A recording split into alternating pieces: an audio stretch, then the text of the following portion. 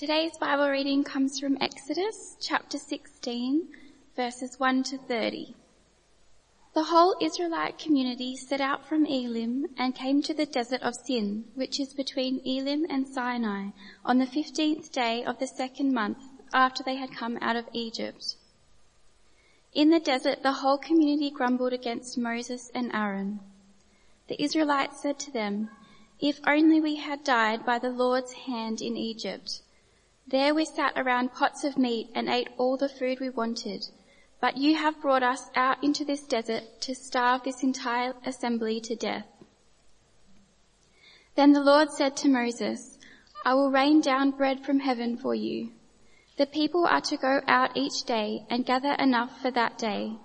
In this way I will test them and see whether they will follow my instructions. On the 6th day they are to prepare what they bring in, and that is to be twice as much as they gather on the other days." So Moses and Aaron said to the Israelites, "In the evening you will know that it was the Lord who brought you out of Egypt, and in the morning you will see the glory of the Lord, because he has heard your grumbling against him." "Who are we that you should grumble against us?" Moses also said. "You will know that it was the Lord when he gives you meat to eat in the evening and all the bread you want in the morning, because he has heard your grumbling against him. Who are we? You are not grumbling against us, but against the Lord." Then Moses told Aaron, "Say to the entire Israelite community, 'Come before the Lord, for he has heard your grumbling.'" While Aaron was speaking to the whole Israelite community, they looked toward the desert, and there was the glory of the Lord appearing in the cloud. The Lord said to Moses, "I have heard the grumbling of the Israelites. Tell them, at twilight you will eat meat, and in the morning you will be filled with bread. Then you will know that I am the Lord your God." That evening quail came and covered the camp, and in the morning there was a layer of dew around the camp. When the dew was gone, thin flakes like frost on the ground appeared on the desert floor. When the Israelites saw it, they said to each other, "What is it?" For they did not know what it was. Moses said to them, "It is the bread the Lord has given you to eat. This is what the Lord has commanded. Everyone is to gather as much as they need. Take an omer for each person you have in your tent." The Israelites did as they were told. Some gathered much, some little. And when they measured it by the omer, the one who gathered much did not have too much, and the one who gathered little did not have too little. Everyone had gathered just as much as they needed. Then Moses said to them, "No one is to keep any of it until morning." However, some of them paid no attention to Moses. They kept part of it until morning, but it was full of maggots and began to smell, so Moses was angry with them. Each morning, everyone gathered as much as they needed, and when the sun grew hot, it melted away. On the 6th day, they gathered twice as much, 2 omers for each person, and the leaders of the community came and reported this to Moses. He said to them, "This is what the Lord commanded. Tomorrow is to be a day of Sabbath rest, a holy Sabbath to the Lord. So bake what you want to bake and boil what you want to boil. Save whatever is left and keep it until morning." So they saved it until morning, as Moses commanded, and it did not stink or get maggots in it. "Eat it today," Moses said, "because today is Sabbath to the Lord. You will not find any of it on the ground today. 6 days you are to gather it, but on the 7th day, the Sabbath, there will not be any." Nevertheless, some of the people went out on the 7th day to gather it, but they found none. Then the Lord said to Moses, "How long will you refuse to keep my commands and my instructions? Bear in mind that the Lord has given you the Sabbath. That is why on the 6th day he gives you bread for 2 days. Everyone is to stay where they are on the 7th day. No one is to go out." So the people rested on the 7th day.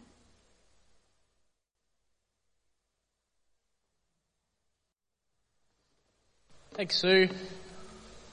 Thank you, everyone.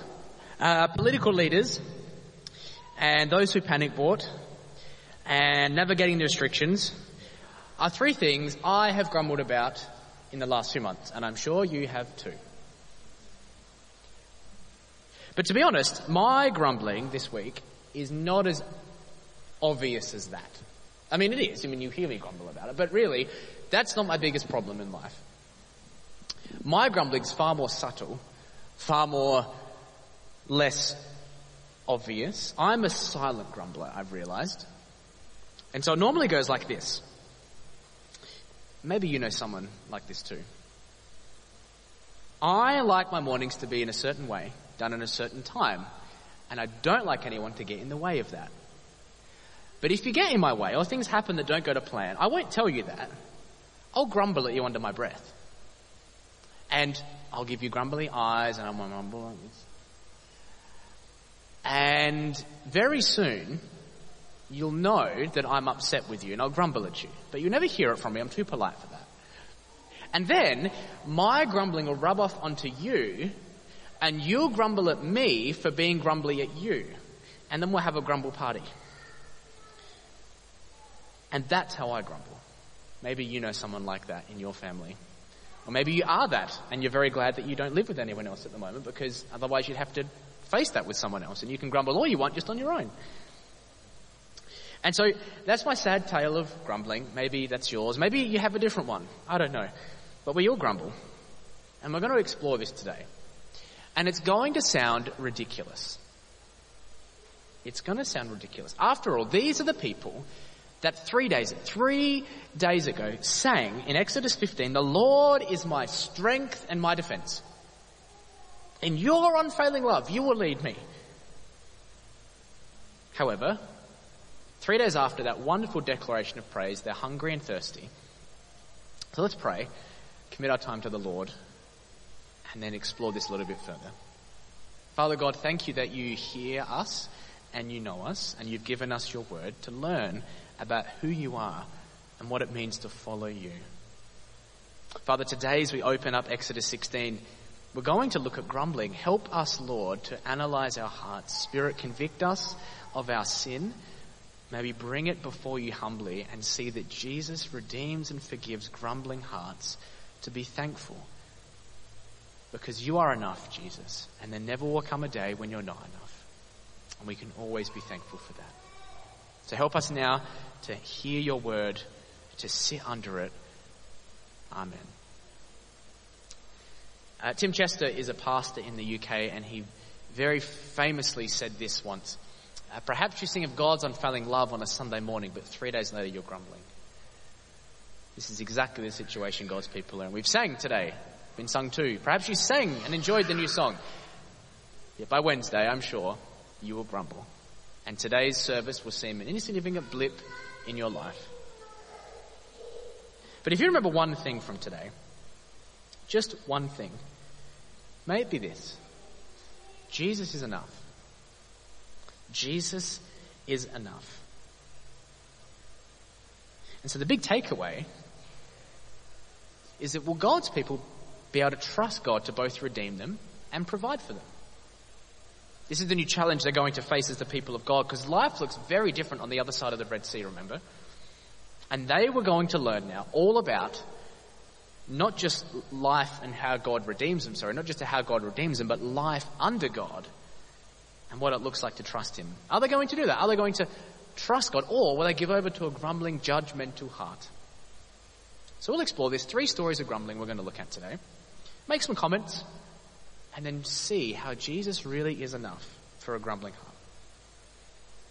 And hopefully we'll have a reality check as well for our own hearts. Because I'm sure if you're like me, we do need to keep our grumbling in check, especially with the year that we've had. So first thing to look at is a grumble about water. Exodus 15. So immediately after they sing the song of praise, we read this. Moses led the people of Israel from the Red Sea into the desert of Shur. And for 3 days they travelled in the desert without finding water. When they came to Marah, they could not drink its water because it was bitter. That's why they call the place Marah. 3 days, confronted with lack of drinking water. And a whole new way of doing life. You have to realise they can't run to Egypt anymore, can they? They don't know what to do. Normally they go to Egypt and there was water around. They would drink it if they got thirsty as a slave, but now they can't do that. They have no frame of reference for this sort of thing. What does life look like not being a slave on the other side of the Red Sea? So they do what we do when life's confusing and we don't have a reference point. We don't like the change. We grumble, we complain. Here's what they say. The people grumbled against Moses because it's his fault. You always blame the leader, you see. What are we to drink? And then Moses cried out to the Lord, and the Lord showed him a piece of wood, and he threw it in the water, and the water became fit to drink. Can you see how horrible that moment is? Instead of thinking on all God has done, we saw the plagues, we experienced the blood of the Lamb saving us, we crossed the Red Sea, we touched the walls of water with our hands, we got through, we sang a song. I'm pretty sure God can make water for us. I'm sure God's got us covered. Instead of thinking like that, they lost their perspective. But God is kind. And God shows them that he'll provide for them by turning this bitter spring of water into something fresh and life-giving. But again, realize that God led them here to a bitter spring because God has a bigger purpose than simply providing for their stomachs, you see. You see, God is interested in helping them come to terms with who they are as his people. With who they are as his people. Look at the next verse in chapter 15. In verse 26. If you listen carefully to the Lord your God and do what is right in his eyes, if you pay attention to his commands and keep his decrees, I will not bring on you any of the diseases I brought on the Egyptians, for I am the Lord who heals you. What they're learning is that life is about living in step with the Creator God. And that means having their needs met in a completely different, new way. You see, what happened when they left Egypt, they didn't just physically leave Egypt. They actually kept all the Egyptian gods and ideas in their back pockets. Read Ezekiel 20 if you want to know more about that. They took the gods of the Egyptians. They took the practices, the habits, the cultural, the life. They took that with them, right? You can take the people from Egypt, but you can't as easily take Egypt from the people, right? And so there's a whole heap of stuff that God needs to undo. Habits, trust, practices, idols, beliefs.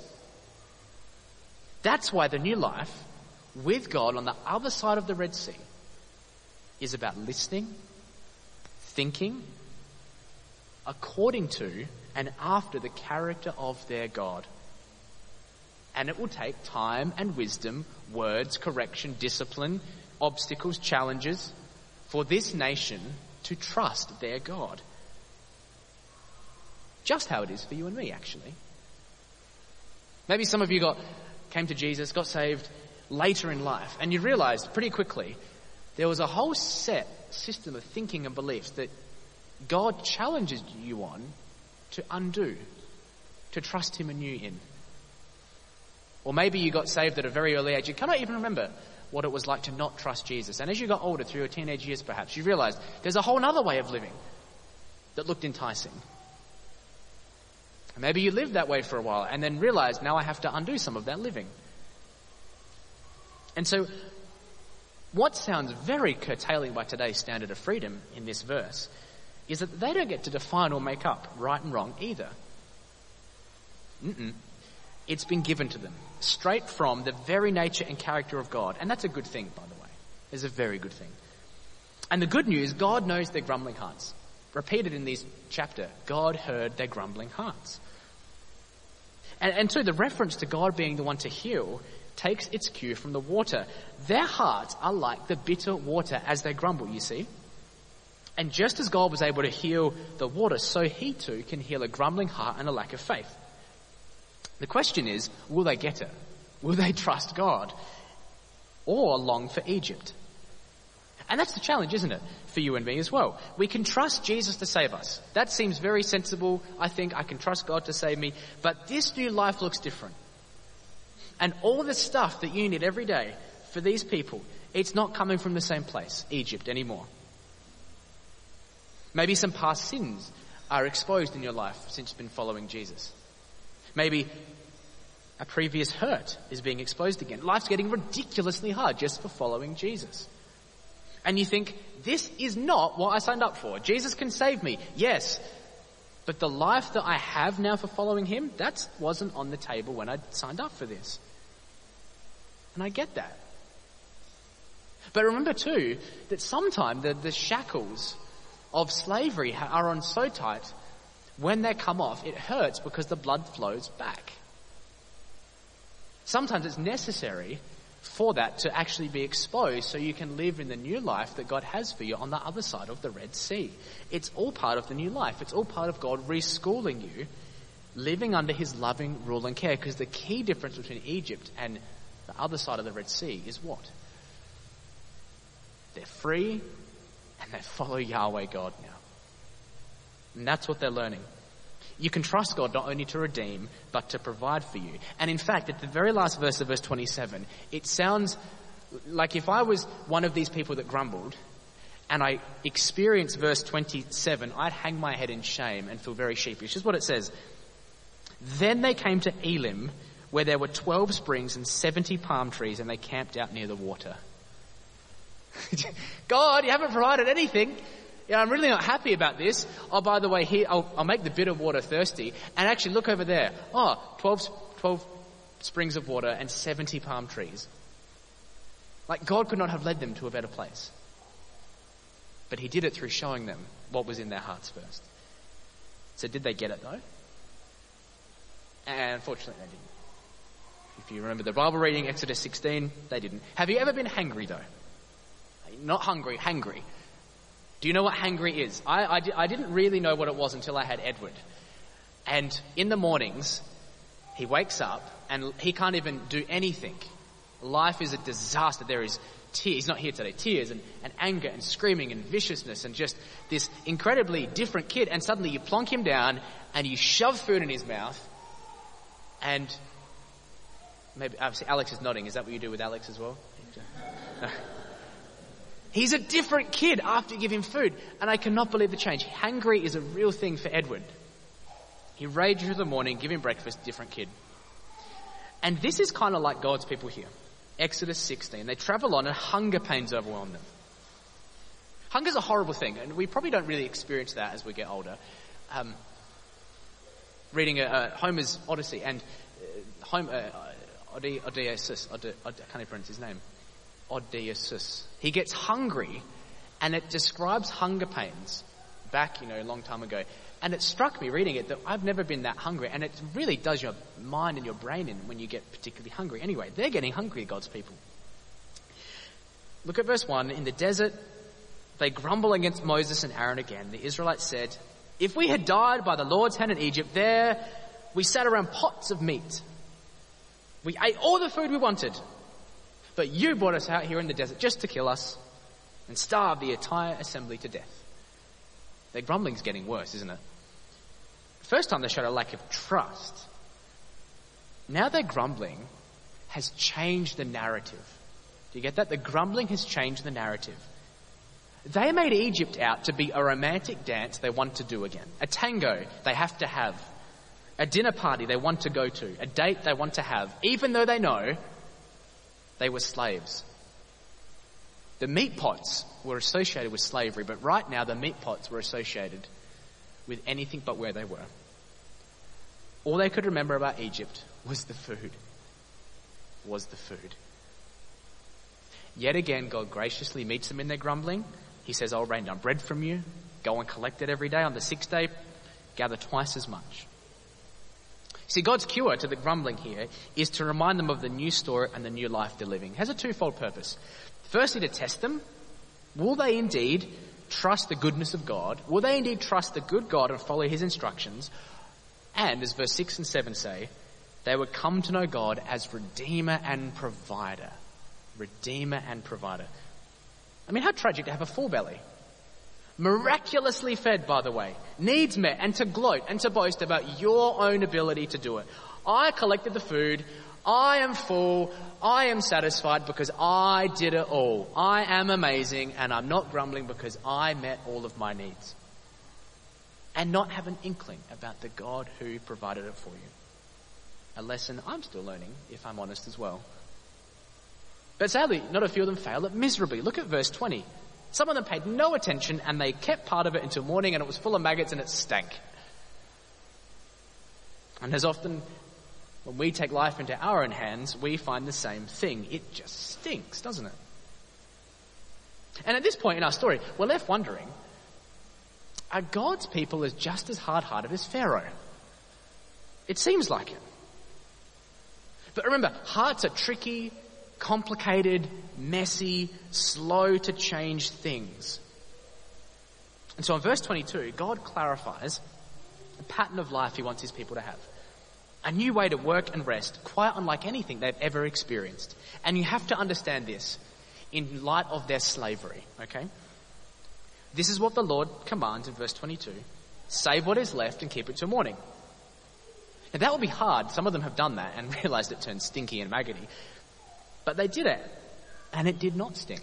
It did not get maggots in it. But they still went out, some of them did, on the seventh day. And they found nothing. God has legislated something called the Sabbath. The first time we see the Sabbath since Genesis. Since Eden.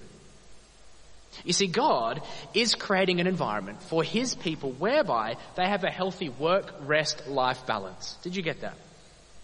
Life under God is work, rest, repeat. Work, rest, repeat. Being made in God's image, Imago Dei, means humans are made to work and rest just like God himself. In the garden before sin corrupted and brought everything to chaos and out of line with God's perfect design, work was there. Work is not sinful. Often we make work into a sinful thing for our identity, to feel like we have purpose and meaning. Or we avoid work because we don't like it. But here's the thing. God will provide the work and the food and the water. And he'll provide rest when they need it. But will they be able to trust God when it comes down to resting, not just working? You see, it's easy to trust God when you can see the food each day. When you open the fridge and you can see, I'm going to eat that for dinner and that's there and I've got these in my freezer. But when you couldn't see the food for these people, they couldn't see it on the Sabbath day, the seventh day, would they trust him that their food wouldn't go bad too? Because it did every other day of the week. I mean, this doesn't make economic sense, really. Tell people who have seen for 5 days your food goes bad the next day, keep it on the 6th day. It doesn't make sense. But that's part of the story's point, you see. Sense lies in trusting things will work out if we do what God says. You know, not being able to rest, I think, is just as hard as working too much today. Because not being able to rest at one level says, I do not trust God that you will provide. I don't trust God that you can do life without me because my work's so important. I need you. You need me, actually, God, to keep the world revolving. And if I rest, I'm depriving the world and all the people around me of me, and I can't have that happen. And my identity is so tied up in my work. To rest means I'm essentially placing my identity on hold for a few hours or a day or a week. And I can't do that, God. I'm sure, as ridiculous as that sounds to hear it out loud, many of us have thought that when we come up to holidays or Christmas or when we've worked for so long and haven't had a break and struggle to rest. But rest is built in the fabric of creation. And even if God rested after creating, what makes you think you can push through? And chapter 16 ends after a day of rest. And there's high hopes that people get it. In verse 30, the people did Sabbath and rest. But they're not quite out of grumbling town yet. Look at the last 7 verses of chapter 17 as they grumble against Moses and Aaron again. The final story of grumbling is similar to the first in that they don't have any water, but this grumbling is even more deadly. This time they begin to quarrel with Moses, 17 verse 2, which in verse 4 we read was a physical altercation. They picked up stones wanting to kill him this time. Don't miss that. The grumbling has gone so extreme, so intense, so toxic that now the grumbling isn't just, I'm upset, you're going to kill us, I've retold the narrative. Actually, we're just going to kill you because it makes more sense now. While they may have had faith in God and Moses once they crossed the Red Sea, 14:31 says they did have faith in Moses and God. It's quite another matter to see if that faith lasts into the next trial. Kind of feels a bit cruel, doesn't it? But you see, trusting God is not just a once-off event, it's a way of life. That's the point. And once again, God meets them. This time in a sort of mini exodus. This is a strange event that Moses and God have to face. They grumble, Moses cries out in verse 4. The same word that Israel cried out too, by the way, in chapter 2. Moses says it. This time, instead of Egypt oppressing Israel, Israel's oppressing Moses, and he cries out to God. And God says, I'll go before you, go to the rock, get your stick, smack it really hard. Just like you did on the water to part the seas. When you smack it, water will come out.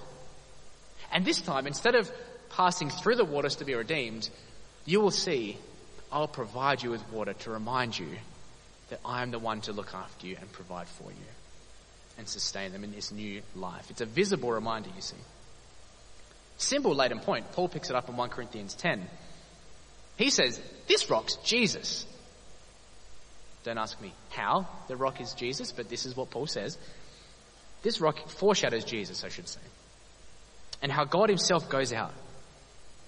And how God himself strikes the rock. Just once, like Moses did.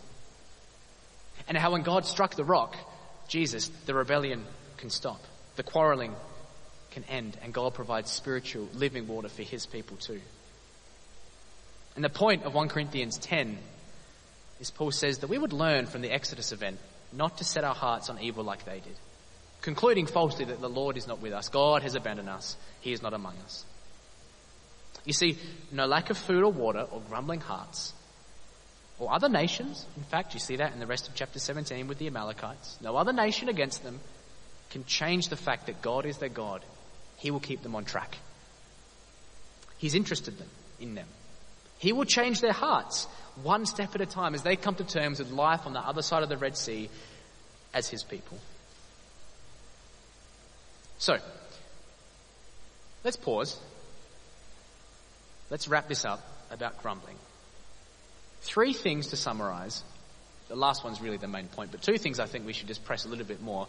Firstly, is that the journey is not about comfort or control. The journey is not about comfort or control. It's very clear that they're in the desert. Every time this happens, you can read, they're in the desert, they're in the desert, they're in the desert, they're in the wilderness as they face every crisis. And as they face every crisis, they're led into that place by God. God shows them in the crisis, much deeper problem than hungry pains, much deeper problem than a lack of water. The desert exposes their hearts. The desert exposes their hearts. And the question we ask when we read it is they just don't seem to be learning the lesson you'd expect. By chapter 17, you would think, they're going to trust God now for food and water. But they don't. But the point is, you can trust God in the most massive of all life-changing events, like leaving Egypt, seeing creation break and come undone. You can trust God to redeem you through the death of another, through the lamb's blood. You can trust God to get through the waters. And you know what? You can trust God in all the humdrum daily moments of life just as much. For food and water, God is Lord over it all, you see. And that's the story of the desert. About being schooled in the way of God. And often to expose your heart, it is not about comfort and it is not about control. And I think what's been so enlightening, and as I reflect on this year, on 2020, the thing that has been exposed is exactly those 2 things. The idols of comfort and control that we've built in our Western lives. We plan holidays. We plan trips. We have schedules. We like a comfortable life. We like relationships with other people. Work and school to be well balanced. Time for me, time for myself, time for my family. Rest, life's busy. But suddenly, it is all thrown out the door. Everything's out the window. Life is out of control. And there's so much change on top of the normal rhythm of life.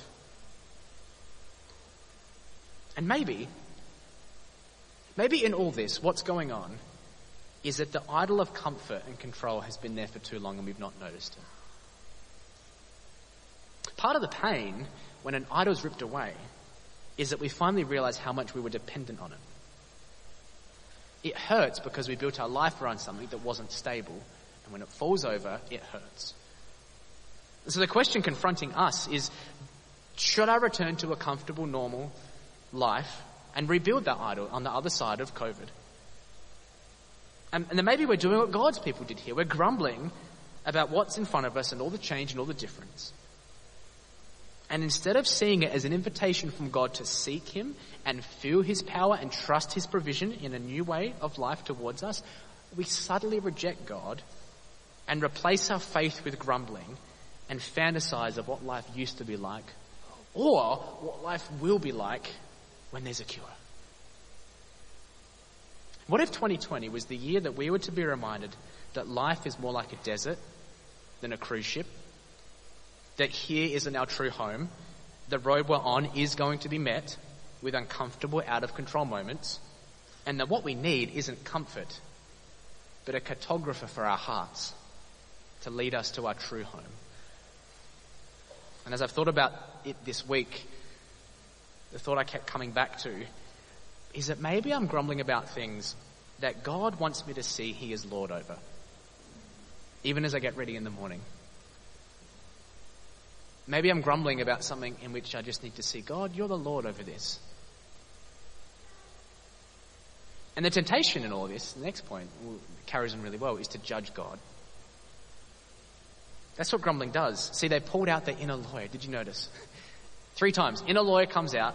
Excuse me, God, let's put you on trial because you're failing in leading us. And I have all the evidence here that says you are doing a bad job and your servant is terrible. And actually, I could make a compelling case and win the argument that Egypt was better and that you don't care about us. So let's just take you on trial, God, and see what happens. The temptation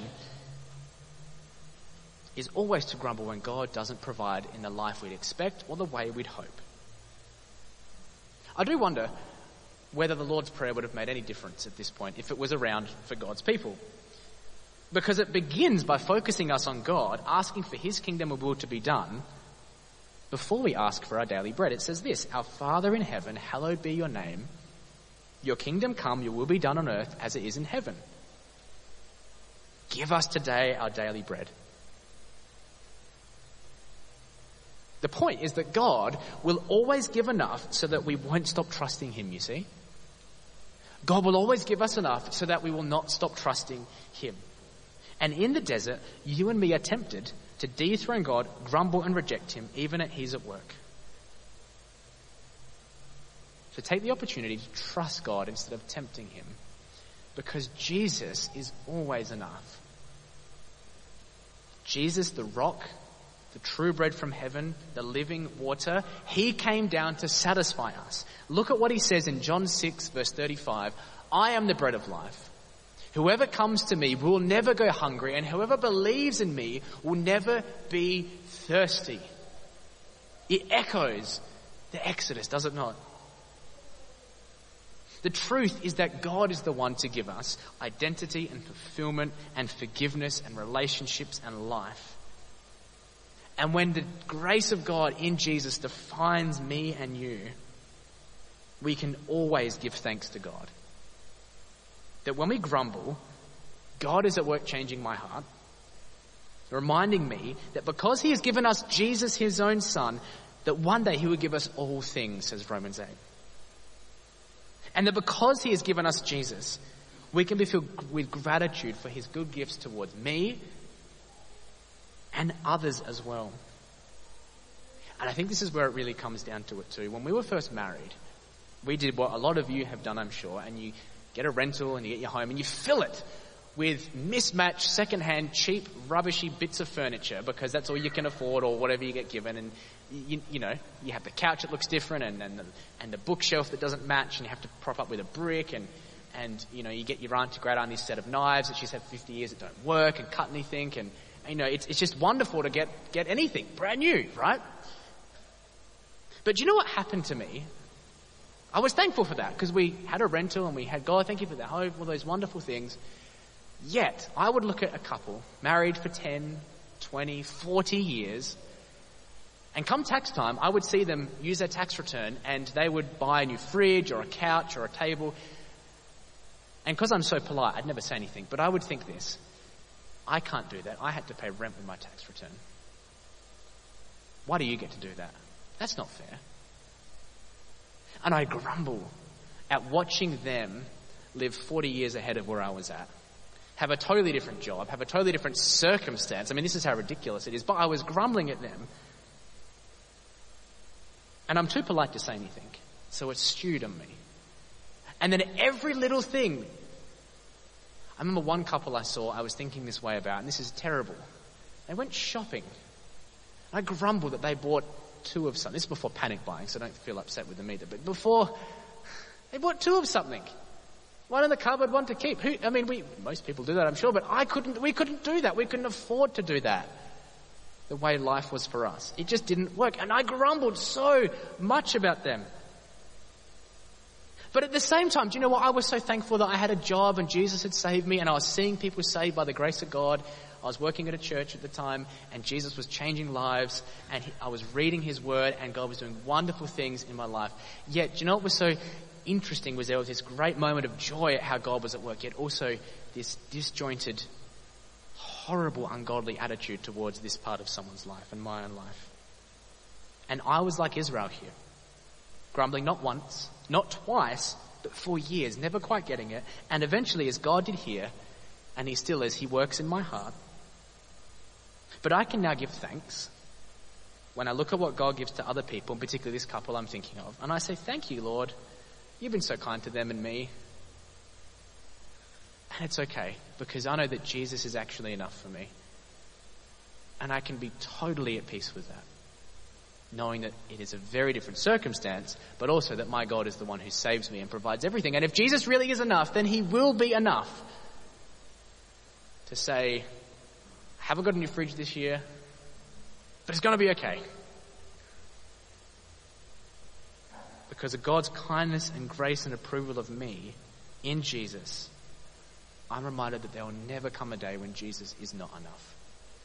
And that is enough. He was willing to suffer and die for you and me to give me life and purpose and direction and satisfaction in him. So let's trust instead of test, and let's be filled with gratitude instead of grumbling. Would you join me in doing that? I hope so. Over coffee, why not ask someone how you've seen God's kindness in your life this year? This year. Not just today, but this year. How have you seen God's kindness? Why not share that with someone over coffee? Let's pray. Our great God and Father, we thank you that you know our hearts and our minds, and that like we see here, you hear our grumbling, you hear our complaining, and you meet us where we're at to remind us that there will never come a day when you're not enough. And we've seen that visibly in the person and work of Jesus. In his life, death, and resurrection for us, to forgive us, to satisfy us. There will never come a day when we can say, Jesus isn't enough anymore. So Father, change our hearts. It is so tempting to grumble, and we trust comfort and security more than you. And this year has shown us that. So Father God, may we trust you afresh this week. May we be grateful, not just for the material things we have. Lord, forgive us for that. But thankful that you have saved us and rescued us from those idols around us. And that we're secure in you. In your name we pray.